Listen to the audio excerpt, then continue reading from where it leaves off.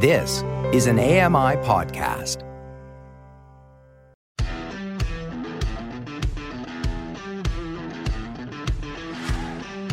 Hey guys, welcome along to the weekend edition of Double Tap. Yes, it is the Double Tap Express for Saturday. It is the 24th of June, 2023.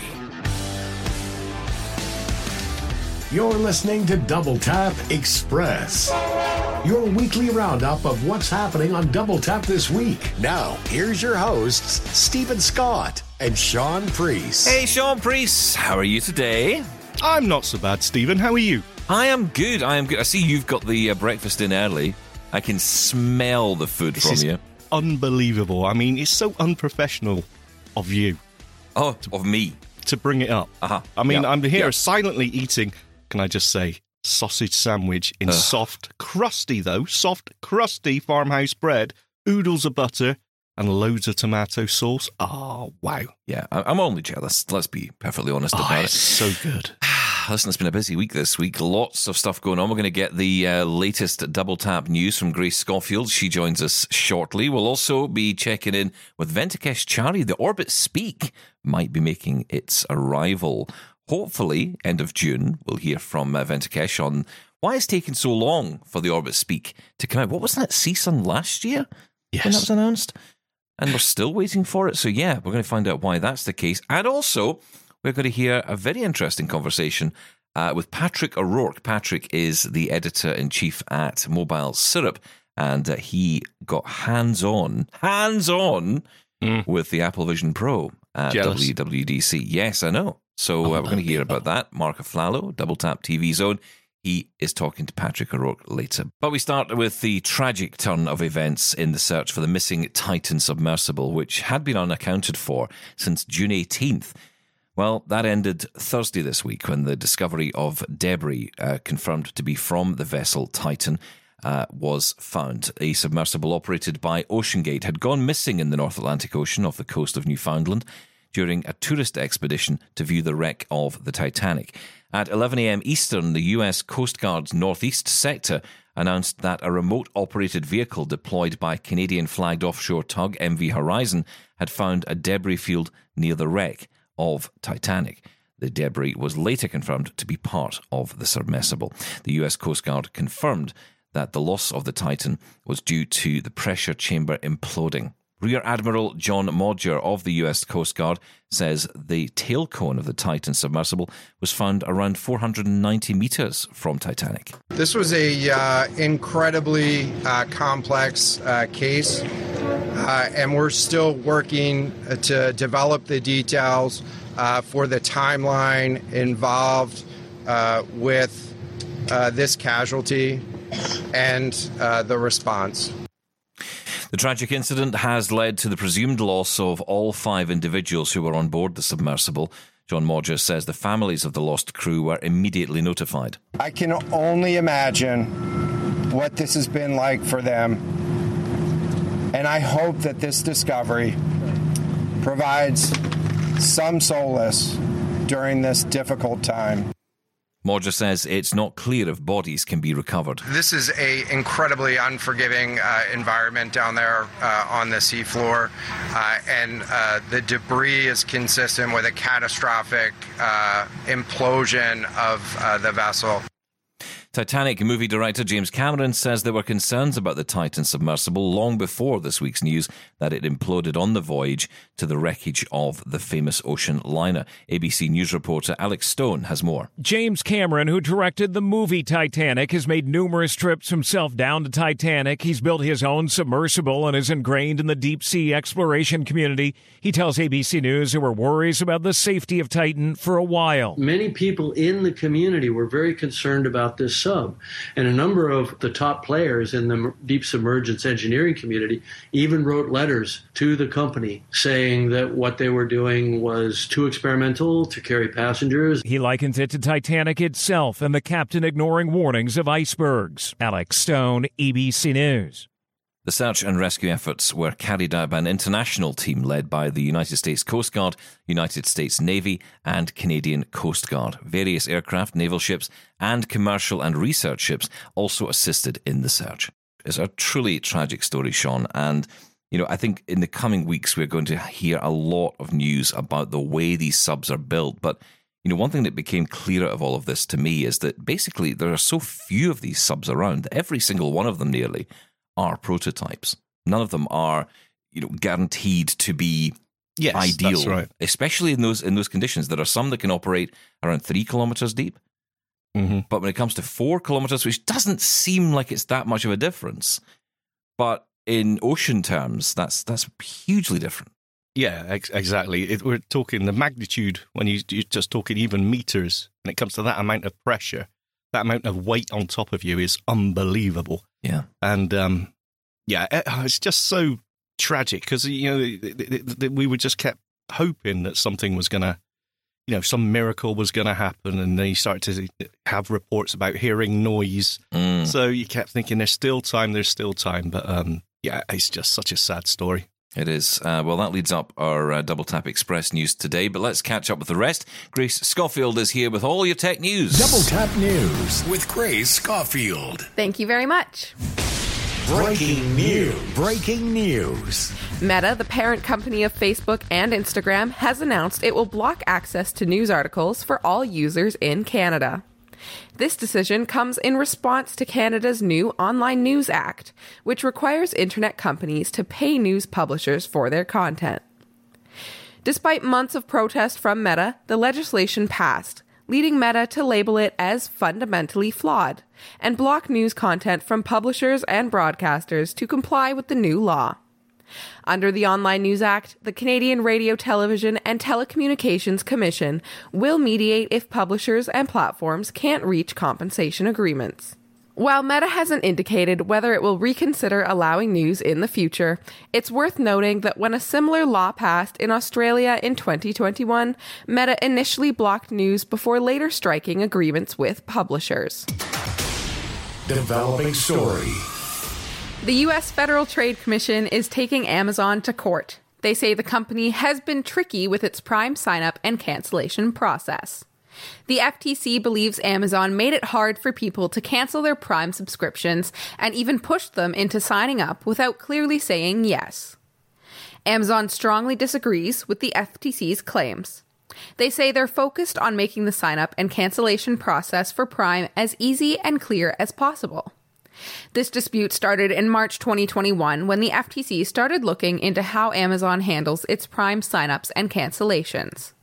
Since starting in 2005, Prime has grown into a massive service with over 200 million members worldwide, bringing in billions of dollars for Amazon. Despite this legal issue, Amazon Prime continues to be a major player in the subscription service market. There's potentially a major shift coming to the audiobook industry, as AI-generated voices could be on track to replace human narrators. The $5 billion industry, which began in the 1930s as a service for blind people, has seen a decade of double-digit growth and is poised to continue its rise and expected to be worth $35 billion by 2030. The drive towards AI-generated voices comes as publishers grapple with the hefty costs associated with producing audiobooks, including fees for voice actors. However, it's not a seamless transition. Audiobook consumers have a strong affinity for human voices, with nearly 60% of listeners reported to abandon audiobooks if they don't enjoy the narration. While AI voices continue to improve, they still struggle to match the timing, emotional delivery, and connection created by human narrators. The move to AI voices has ignited a debate on the ethical implications, focusing on voice actors' rights to their work, and some voice actors are already shunning work that might lead to their voice being used to create AI models. Furthermore, despite the progress in AI voices, the cost and time required to produce audiobooks still heavily influences publishers' decisions. As the industry navigates this transformation, it's clear that many listeners still hold a deep appreciation for the human touch in their audiobook narration. Red Sail is the host of AMI Audio's My Life in Books podcast. There's a lot of and he books out prefers there human that narration. have never been recorded as audiobooks, and I would, of course, like to have access to them in any way, shape or form. So yeah, the artificial voice is all right. However, I much prefer a human narrator. I have to listen to Jaws all the time. I need a little bit of intonation, a little bit of life in voices. Developing story. Google is reportedly developing a new standard for Chromebook, internally known as Chromebook X. To meet this standard, Chromebooks will have to fulfill specific hardware requirements, including a minimum amount of RAM, a high-quality display, and a high-definition webcam. Other requirements, such as fast storage and certain processors, will also be required for the device. Beyond hardware specifications, Google plans to enhance the experience with special software features, such as live captions for video calls, portrait blur effects, and voice isolation. The Chromebook X devices will also be differentiated by their attention to detail and build quality, which Google hopes will push hardware makers to build better Chromebooks in the future. According to a line in the Google Chrome OS code, features will start becoming available from July 20th. However, new devices with Chromebook X branding may not be immediately seen, but they are expected to roll out by the end of this year. Staying with Google, they have launched a new accessibility newsletter for people and organizations interested in the latest developments in accessible technology. The newsletter will feature a range of content, including quarterly updates, special announcements, invitations to exclusive events, and participant surveys. Subscribers will gain insights into how Google is advancing the field of accessible technology. To subscribe to the newsletter, individuals need to provide their email address. As part of Google's commitment to privacy, subscribers can easily opt out of the mailing list at any time. Amazon and Disney have announced the launch of Hey Disney, a new voice assistant that is built on Alexa technology and is now officially available in the US. The voice assistant, referred to as the Disney Magical Companion, can be purchased as an annual auto-renewing subscription in the Alexa Skills store for use on Echo devices. Hey Disney is also included as part of the subscription to Amazon Kids Plus. The Disney Magical Companion introduces a new approach to bring its expansive storytelling to life for fans of all ages at home. It provides responses to everyday things like weather, timers, and alarms, as well as entertainment like Disney trivia, storytelling, interactive adventures with characters, and more. David Ward is an assistive technology instructor at Goodwill Industries of the Valleys, a nonprofit supporting disabled people across America. He hosts a regular podcast showcasing Echo skills and showed off what this new skill sounds like here. Introduce me to Hey Disney. Can do. Hey Disney is an all-new voice assistant experience that brings the magic home. You'll find Disney-fied versions of some of my most popular features, tons of activities and entertainment the whole family will love, even interactive adventures with characters from Disney, Star Wars, and the Muppets. And it's all hosted by my new pal, the Disney Magical Companion. Thanks, Alexa. My Disney friends and I are here to add a little magic to things like weather. Ooh, it's a little chilly. Timers. Ooh, a timer. I'm good at timing things. Let me help with that. And jokes. Why should you never give Elsa a balloon? Because she'll let it go. I love that movie. We can also have fun meeting characters, listening to soundscapes, playing trivia, enjoying stories, and lots more Disney fun you won't find anywhere else. Instead of saying Alexa, just say, Hey Disney. And as always, I'll be ready to help with everything else. Okay. Hope to see you soon. Audio equipment giant Sennheiser has announced its entry into the hearing aid market with two over-the-counter devices, the All-Day Clear and the All-Day Clear Slim.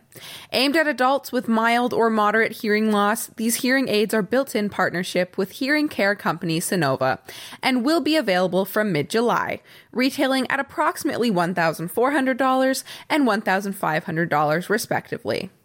The slim variant, presumed to have a sleeker design, also comes with a compact carrying case in addition to the standard charging case. The hearing aids boast features such as scene detection, which seamlessly optimizes dialogue based on the wearer's environment, Bluetooth streaming capabilities, and wind noise management to reduce interference in windy conditions. They also offer a battery life of up to 16 hours and can be recharged using the included case.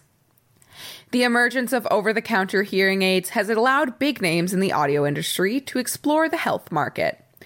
Bose, in partnership with Lexi Hearing, and Sony, in partnership with WS Audiology, have also announced their own hearing aids within the past year.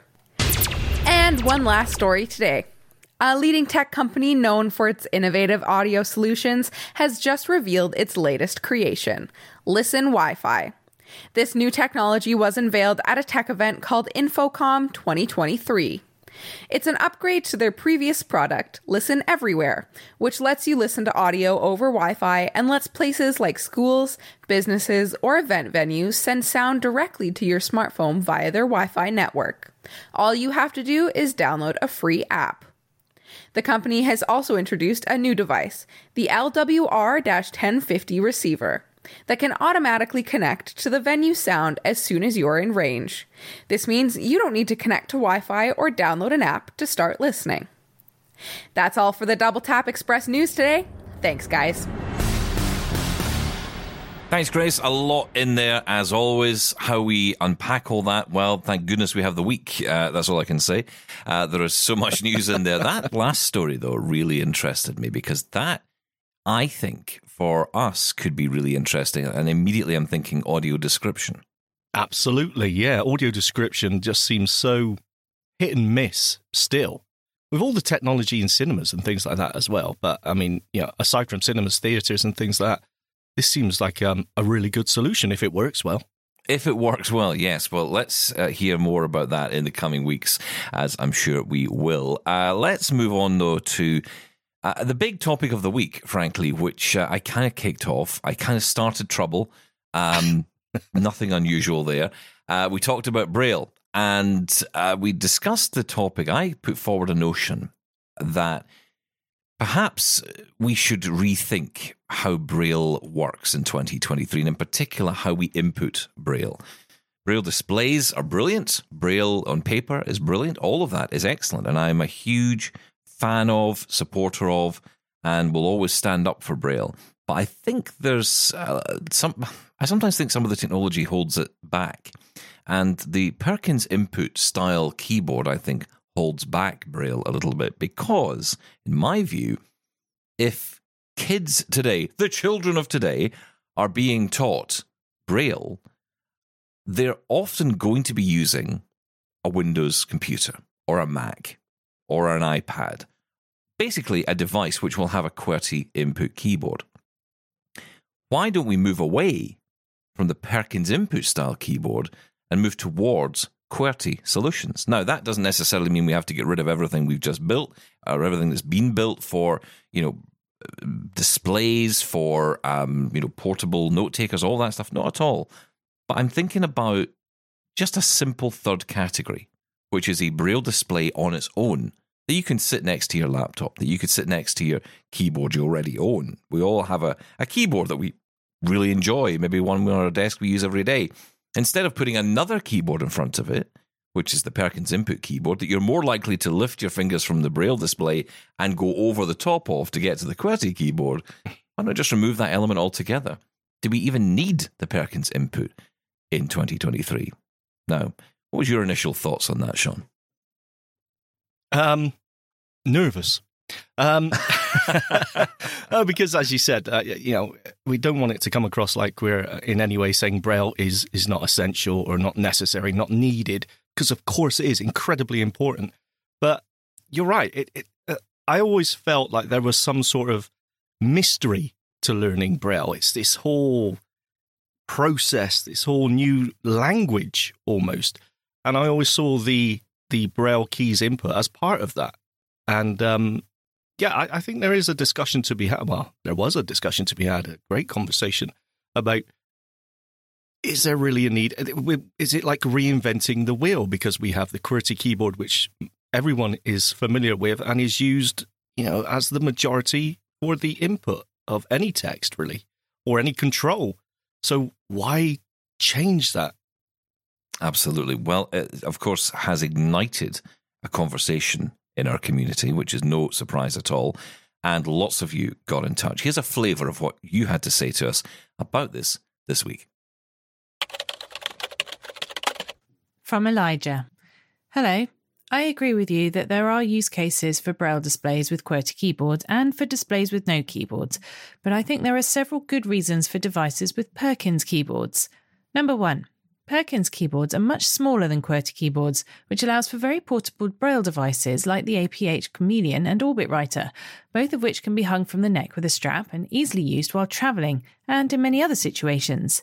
These devices allow me to type on my phone to search for my destination in GPS apps, respond to messages, etc., far faster and more accurately than I could with the on-screen keyboard or dictation. I can even connect the Orbit Writer to my Apple Watch, which makes typing on it so much easier. A QWERTY keyboard would be far too cumbersome to use like this. Number 2. When using a Braille display with a laptop or desktop, it can be easier to type on the Perkins keyboard while often reading the display than to keep moving your hands from the QWERTY keyboard to the display and back. Especially with laptops with trackpads, it is definitely faster for me to type on the Perkins keyboard, especially when I'm only using Braille with no speech, since I frequently check what I've just typed, and when editing I often need to switch a lot between typing and reading. Even if the QWERTY keyboard and display were closer, the size of a QWERTY keyboard would make this slower in itself. Number 3. For typing maths, as a blind person, there is no comparison to typing a Braille math code like Nemeth or UEB Math. For anything beyond elementary school, it seems like the only choices for typing math on a computer are to not use real mathematical symbols or notation, but use ASCII equivalences, which is very hard to do for more advanced math like calculus and looks weird for sighted people.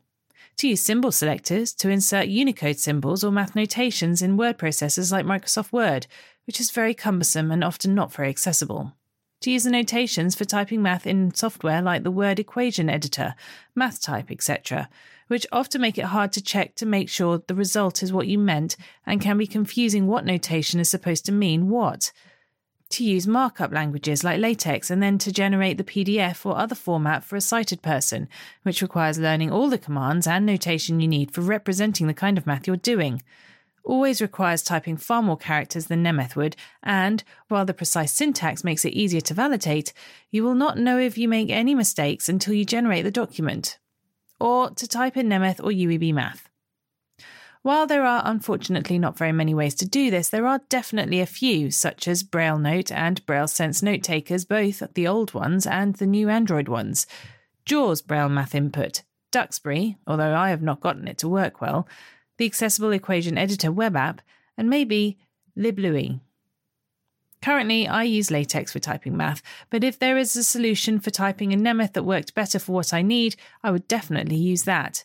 Even the newer markup languages with less verbose math notations like Typest are still not as good as Nemeth in my opinion.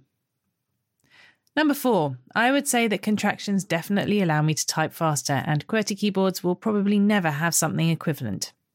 Number 5. Either Perkins or QWERTY keyboards probably make very little difference to the cost of Braille displays, since the Orbit Writer, which is a Perkins keyboard with no display, is only $99 and Bluetooth QWERTY keyboards are very cheap as well. Maybe the best thing to do is to make Braille devices with a more modular design, where people could choose to use them with no keyboard, a Perkins keyboard, or a QWERTY keyboard, and swap between them whenever they choose. I think the fact that the Orbit Writer exists shows there is a demand for Perkins keyboards. I understand your point about Perkins keyboard commands and interfaces being another thing to learn, but I think there are advantages for people who choose to make the effort and prefer Perkins keyboards for some things. Now, we got lots of feedback in. I think that particular email from Elijah really does summarize really well and in actually great depth the need for the Perkins input keyboard. And I have to say, mathematics was just not something I even considered. I did not even give it a thought. But if you're working in those fields, if you want to get into the worlds of STEM, research or, into that field in science, you need to be able to do math, right? We can't, but that doesn't mean anybody else shouldn't. No, but like with so much of the feedback that we got from this, there's use cases that you just don't think about. We did touch on some of those points that were brought up there, and absolutely we agree. But there's so many use cases and people using Braille for so many different things that just aren't the everyday, but still have definitely a useful implementation of the Perkins keys. So I thought that was a really good one, actually. Yeah, and of course we also heard from the BBC correspondent Gary O'Donoghue, who got in touch as well. And he was telling us that from his point of view as a journalist, something he needs to do is take notes quickly, right? He's got to take notes quickly, and he has to be able to make them legible. And honestly, for him, it seems like it's a short code. It's shorthand typing for him. Yeah, absolutely. If you're in the middle of a press conference and you got to take down quotes and statements, you got to do that quickly. And yeah, makes perfect sense in that case. It also raises interesting questions around the literacy aspect and argument of Braille, because we also heard from Rebecca this week, and I thought she made a really interesting point about the fact that apparently many Braillists are not great spellers, those especially who use grade 2. She says we're often known as being terrible spellers. And that really stood out for me because I didn't think about that at all. And it's not something I would have even known. I would have thought that the whole point of Braille is that you are more aware of your spelling. But of course, with contracted Braille, perhaps you don't have the same understanding of words or same memory of words, because what you're really remembering is the contractions of the words. And therefore, the word, just the simple word the, is simplified to a letter T. Yeah. I'm not saying you'll forget how the word the is spelled. I don't think anybody will do that. But you know what I mean, right? When it gets into that's some an serious extreme words. example, but since I've lost my sight, you do forget how your spelling does suffer. But, we hear this all the time, that Braille is all about literacy. But is it? Yes, of course, it does help. But it's just, as we keep coming back to, making tasks possible, even in some cases. Braille is for that as well. It's not just about literacy, though, is it? It's about enabling people to do whatever, perform their job or perform whatever daily tasks they need to do. It's interesting. Some people came back to me this week and said, it sounds like you're talking down Braille. And I'm not sure what you're hearing when you're saying that, or what you're hearing from this when you hear me talk about this subject. I am very much pro-Braille. Yes. And it's because of a number of things. I think partly jealousy that I didn't have the skill from a young age, but also, the amount of times, and this week, a good example of this week, and I talked about this through the week as well, was, I had a pretty bad headache, and just being able to sit and listen, or not listen, I should say, not listen to a screen reader bark at me, and actually be able to read something on a Braille display in silence. Mm-hmm. That is probably the best skill I think I could get. And I'm not there yet. I'm not there enough for the reading component to irritate me. I'm still irritated by it. And I know the answer to this. I know exactly what the answer is for me, which is just do more of it. Just keep doing it. Yep, dive in. Yeah. I got a lovely email, a private email, but I don't mind saying, from Lena. She sent me a lovely email saying, I understand your frustrations, but you've just got to apply every day a bit of time, 10 minutes aside, do a bit of reading. And our good friend Red Sale, of course, from My Life in Books, good friend of ours, he's in the same place. He's actually really enjoying Braille. He took one of the courses here in the UK with the Brailleist Foundation. And I'll be honest, I wasn't sure how he would get on, because he is a rock climber. And he struggles with his fingers. He's pretty much ripped his fingers apart doing rock climbing.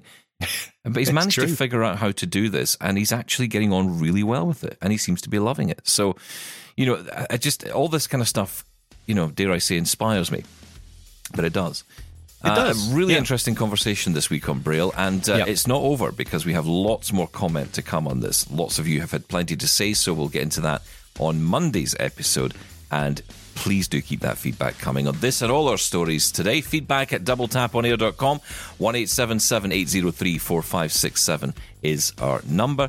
Double Tap Express continues next. Connect with the Double Tappers on social media now. On Twitter and Facebook at Double Tap On Air, and on Mastodon at Double Tap. So we're due to, hopefully see the launch of the Orbit Speak from Orbit Research at the end of this month. It's a much anticipated device, Sean. Yes. I think that's fair to say. Could say that again. Orbit Research say the new device is likely to evoke memories of the classic Braille and Speak device, because it's a Braille input keyboard with only speech output. They've clearly not been listening to this show. Venkatesh Chari is the CEO of Orbit Research, and he told us why it's taken so long for it to come to market. So the genesis of the idea was in having a device, a simple device with similar capabilities to the Orbit reader, but with speech as output instead of Braille. And as we thought about it, it was very easy to draw parallels with the Braille and Speak, and which was a revolutionary device. It was for many, many users their sort of first contact with technology for such purposes, and did what it was intended to do fabulously well. So we felt that that need still existed, and there was a place for a simple, very compact, affordable device that gave speech output and had Braille input, which also is one of the things that allows it to be really compact. Okay, so and that's due out when? That's due out before the end of June. And do you have a price on that at this point? So we don't have an exact price set, but it's safe to say that it'll be somewhere around the $500 range. Why was there such a delay with this, or was there even a delay? It seems like this was announced, and the pre-order page was up for a long time, and there was a lot of interest in it, but it just didn't seem to appear. Was there any problems when it came to the Orbit Speak? Yes, there actually, unfortunately, were problems, and much of the problem is really related to the broader problem in the electronic component space.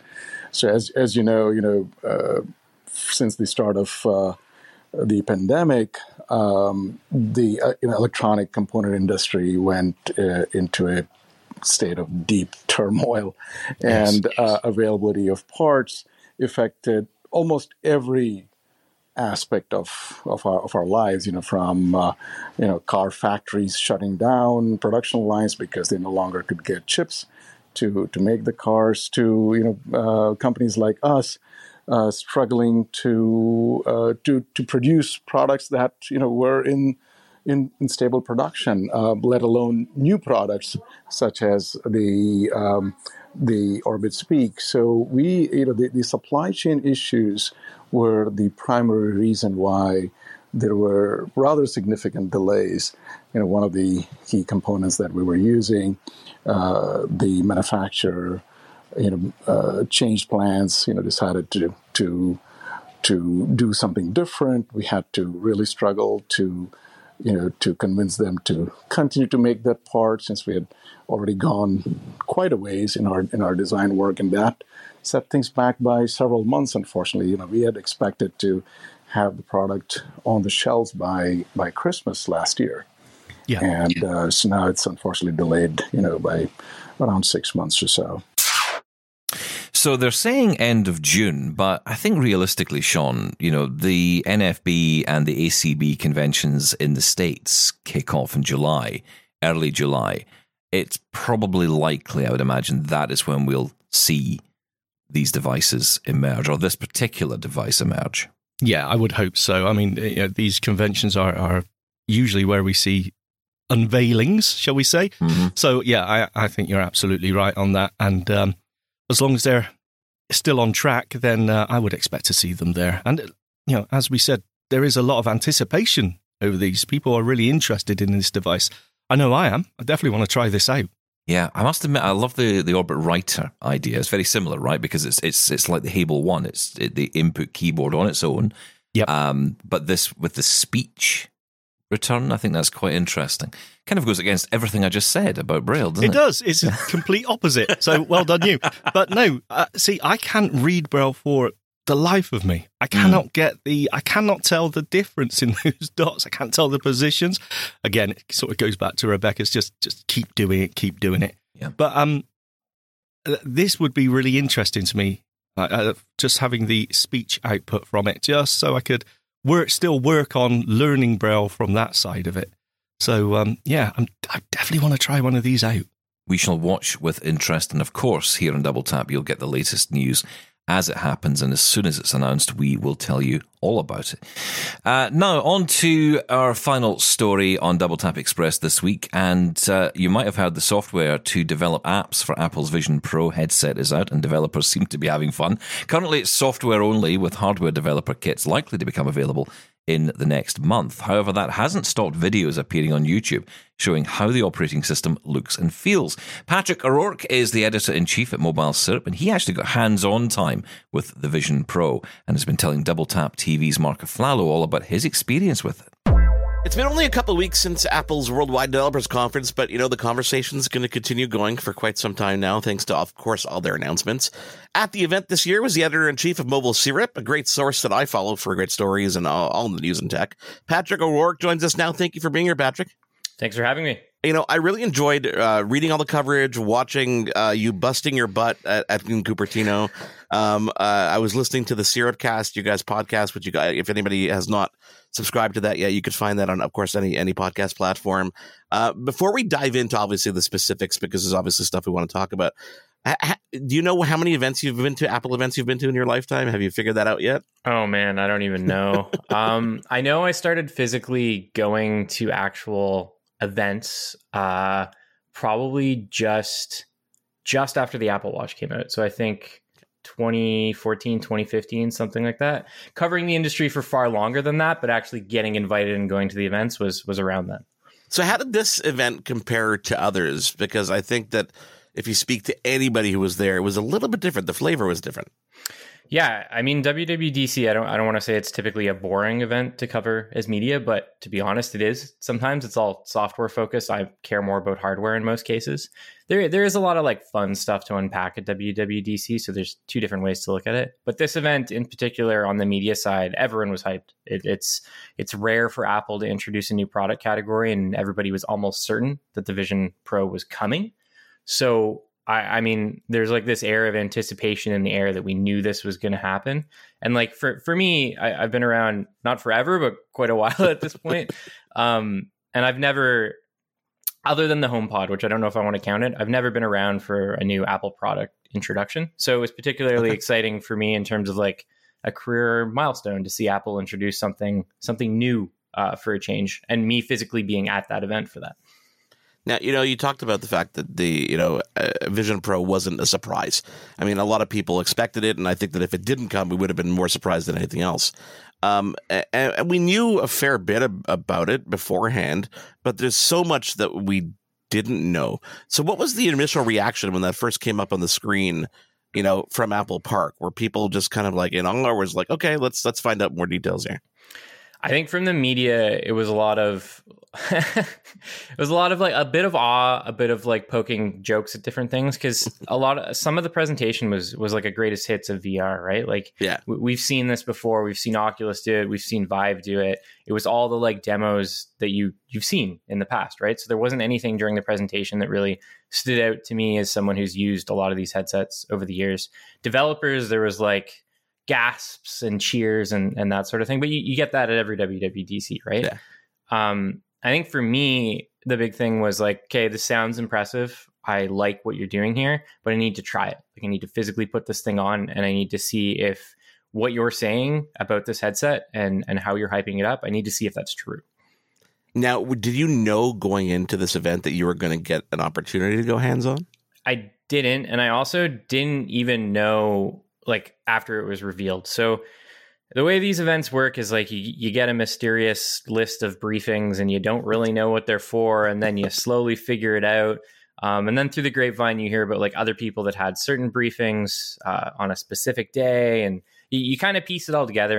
And between myself and the other member of the Mobile Syrup team that was there, we kind of figured that we weren't going to get hands-on with the headset on the first day, the day of the keynote, but we thought that we probably would the second day. So we tried to cater our content on the first day around that, and then cleared our schedules for the second day. And that is how it worked out. But we didn't know for sure until I was literally in the demo, headset demo area.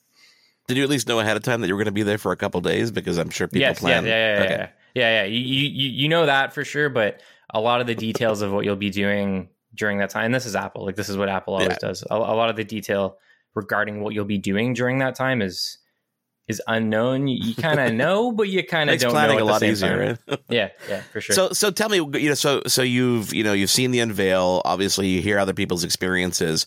What were you expecting walking into that briefing room and walking into that hands-on experience versus what you got? Yeah, so I had a few preconceptions in my head about the headset. I expected everything Apple was doing with it to be better than what I'd experienced with other headsets. That's kind of what I assumed would be the case, because that's typically what Apple does, right? Like they come late to a product category, but they do it better. And that's not all the time the situation, but that's what we've seen a few times over the years. AirPods probably being the most recent example to some extent. Yeah. So going into the demo, that was the thing that I was focusing on. It was like, okay, so they talked a lot about the 4K plus displays. Are those displays actually as good as what they're saying? They were. It was probably the clearest display that I have ever looked through in a VR headset. I don't want to say that it like looked like the real world, but it was very, very close, and I could hardly see the pixels. That was one of the key things. And then the other thing that, just based on the rumors and the reporting that I had done for many years now on this headset, is the little digital crown on the side of it. Yeah. That was something that I was very interested in, because I've seen other headsets do it, not with a digital crown, but like that idea of being pulled into virtual reality. Someone walks into the room, you need to speak to them, you spin something, you press a button, and they suddenly appear. I was very interested in how Apple handled that with their little spinning digital crown mechanism. That also worked extremely well. I was very impressed with it. Apple had me try a demo where like they wanted me to spin it, and the person beside me instantly appeared. It was a way to like kind of still have the headset on, but connect you with the real world. So a lot of the stuff that I was going into the demo thinking, we're kind of like confirming my preconceived guesses about it. One of the things you mentioned in your podcast, in the Syrupcast, was the precision and the eye tracking. Yes, and you said you were super impressed with that. What is it about that impressed you? Just the getting used to it? What was the experience like getting used to it in the first place? It was pretty weird. First, like 30 seconds listening to the Apple rep trying to explain to me how it works was bizarre, and like I couldn't do it. But after like, I don't know, a minute, I caught on to it. So I'll give like a very quick explanation of how it works too. Like, so your eyes, I've been describing them as your eyes are the mouse. Everything you look at is instantly highlighted. And then your fingers making this like little claw motion here like this, that's the mouse pinch button, the pinch. Yeah, pinch. I always forget that every time I talk about this. I never call it pinch. So when you look at something, you pinch, and that's how you navigate this operating system. And it's weird because you want to reach forward, you want to like grab the icons, you want to like touch them, but that's not how it's designed. You can pinch from wherever you want. There's cameras all over the front of this headset. You could pinch from like down on the floor, like on not on the floor, but on your lap, because there's you don't have to bring your hands into view. Exactly, like you could be literally just naturally just doing whatever you want. 100%. And that was weird. It was different than any other type of VR AR interaction that I've ever had before, but it was also far more intuitive once I got the hang of it. Felt incredibly natural. I tried to break it, much to the Apple rep's dismay. Like I was darting my eyes all over the place, looking at everything, like clicking all over, and I couldn't. It just worked, which was really cool to see. And that wasn't something that I went into the demo expecting. That was something that I was surprised about. I'd heard like rumors about it, but I really didn't think Apple would be able to pull that off, and they did. Yeah, there's a lot of things I think that you don't realize or can't possibly imagine until you try something, you know? And this is one of those experiences. Now, you're a big gaming guy, so I'm assuming that you've tried every single virtual reality headset that has been on the market so far. How did it differentiate? And where, if you're trying to look forward to when this is released in a year from now, do you think Apple will still be ahead of the game with this technology in a year from now when it comes out? I think so, just because the hardware cycles with the other companies are so long. Like I know we do have the Meta Quest 3 on the horizon, but based on what I know about that device, it doesn't really rival what Apple's trying to do. Yeah. The other thing I should probably mention too is like Apple didn't talk about gaming at all. They pretty much pretended like this is not a gaming device, though we know it's going to play games. Like they talked about how it's going to play Apple Arcade games. That was the only mention we got. And I was a little surprised by that because I thought that they would trot out, I don't know, like the developers of Beat Saber or some big VR game or something like that. And they didn't. But yeah, I think one of the things I'm worried about is the fact that there aren't any physical controllers that come with it. There's like this tactile feel that you get that's kind of required in the gaming space a little bit in VR. And there's no physical controllers. You can use like the PlayStation DualShock or the Xbox Series X controller with it. But my understanding is that they're not going to be motion based or anything like that. The like stock, I guess you could say, input method is just your hands. And I didn't like pick up any objects or anything like that in any of the demos. I don't know if the headset's capable of that. Did have a dragonfly land on my finger, but I didn't pick up the dragonfly or anything. Exactly. So I don't know. That's one of the big questions about this headset. If it will be capable of creating engaging gaming experiences, and if it's not, I'll be pretty disappointed because the display tech would look great in a gaming use case. Yeah. What about design and build in terms of, comparison to other devices? Obviously, it looks so futuristic. I mean, this is it like that in person? Because a lot of people were saying that pictures don't do it justice. Yeah, that's how I feel about it. Like, I mean, there's two sides to this. I think it looks incredibly cool. I think it looks like this crazy cyberpunk set of ski goggles. It's the nicest looking VR headset I've ever seen. Feels super high quality. It's a little weighty in some areas. Like after having it on for 30 minutes, I could feel it. I could feel it like kind of resting on my head because it's made of metal or aluminum. But it like the other side of this is it's still a VR AR headset, and there's like a geeky nature to those things. So I get the jokes. I get why people were making fun of the look of it. Like, you really want me to put this on my face? It's not cool to the average person. It's cool to me because I like this stuff, but like the average dude on the street, he's not going to think this thing looks cool. But generally, I was very impressed with the build. It's the nicest, most impressive VR head. Even just holding in your hand, like you can feel that it's an Apple product is probably the best way to describe the build quality. So what do you think? What do you think is going to happen with this headset in a year from now? Do you think that this is, I almost get the idea that it was almost kind of a proof of concept for augmented reality, and that there's still this dream of just a pair of glasses you throw on your face that have all that functionality, but they just know the technology is still years away. Yeah, that's how I feel about it. Like, sure, this thing is crazy expensive. We don't even have a Canadian release date, to be clear, too. It'll probably cost like $5,000 Canadian if and when it does come out, which is insane to think about. But the other thing to keep in mind is that this is not a mass consumer device. Like, Apple needed to release a physical product that focuses on VR and AR to get developers, Apple developers that are involved in their ecosystem to start creating apps for a platform like this. And this is, I've been describing it as like the start of a long journey for the company. Like, this is the first version of this headset. It's not what Apple wants to release. They want to release like a pair of sleek AR glasses, just like normal looking sunglasses, like things. That's what they want down the line. But to get to that point, they got to release some sort of hardware and hope that developers create software for it that will help sell the device in the same way that third-party software, in some ways, not in all ways, sold the iPhone back in the day. Will that work out? I don't know. But if any company can pull it off, to me, it's Apple. They got infinite money, in some ways, infinite time. They'll shove this VR AR thing down our throats for as long as they can. Did you get the feeling developers were buying into it? Yeah, I didn't get the chance, as much of a chance to talk to developers as I would have liked, but the few that I did speak to were excited about it. And we published like a short story of like different perspectives of Canadian developers on just WWDC in general, and a lot of them basically came up with different ways that they think they could integrate the headset into their existing apps. I don't know if that's the way to look at like a new product category like this. I'm not a developer. I'm certainly not smart enough to make stuff like that. But to me, it's like someone's got to come up with an original idea. You know what I mean? Like that's what this is for. It's not for that like killer app, they call it, right? Yeah, it's not like an AR version of your existing iPhone app. Like, that app's on the iPhone for a reason. That's where it works. And the question is whether or not anyone's ever going to come up with that killer app, right?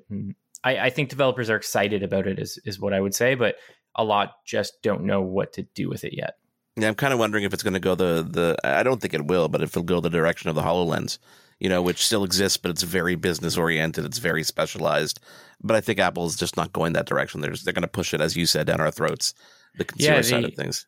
The HoloLens is an interesting device. I tried it a couple times, and it was very impressive, and it like worked, but it also didn't work at the same time. Like some of the AR object moving stuff was super glitchy, and like you said, Microsoft very quickly pivoted to making it like an enterprise business focused device. And I don't even think there's anyone left working on the project now at this point. They laid a bunch of people off. Yeah. I know Mercedes is using it in like dealerships and and then the medical and then CAE stuff uses it, but that's about it. That's all I hear about. Yeah, for sure. Patrick, thanks so much for taking the time to join us. Obviously, you guys listening could find Mobile Syrup online. The Syrupcast, a great podcast. Again, subscribe to that and come back again. Talking more stuff, more than just Apple in the world today, especially here in Canada. Yeah, anytime. Happy to be on again. Thanks for having me. Really interesting to hear from Patrick O'Rourke getting his hands-on time with the Apple Vision Pro. Developer kits are coming out soon. The software is out, and some of those videos are quite amusing, Sean, because we're getting a sense now of how this will work, at least in the virtual sense of the virtual, if that makes any sense. The virtual of the virtual. Yeah, yes. You're not seeing the actual version exactly. yet. You're seeing it through a computer screen, which is kind of weird. I just hope that the rumours of, not third-party apps not being able to access the cameras are not true, because that really takes it away from us in a huge way. I just hope, against all hope, that isn't the case. And it's not the only thing. There are other reports now coming in about other aspects of the headset that will not be open to developers. And I think that's probably fair for a first-gen product, but I think when it comes to second-gen and onwards, and I think Patrick's absolutely right. This is not the product Apple wanted to bring out. So, if that's the case, I ain't buying it. I'll wait till Apple say this is the one we did want to sell, which will, of course, be the second gen, which will be the best ever.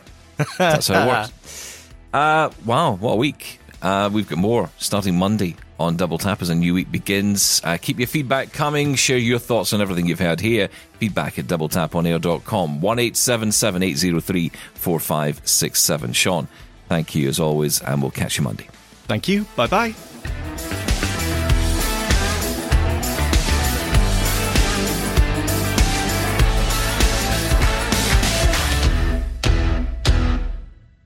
Join us weekly for The Pulse with host Joeita Gupta, who brings us closer to issues impacting the disability community across Canada. Watch The Pulse on YouTube or listen wherever you download your AMI podcasts.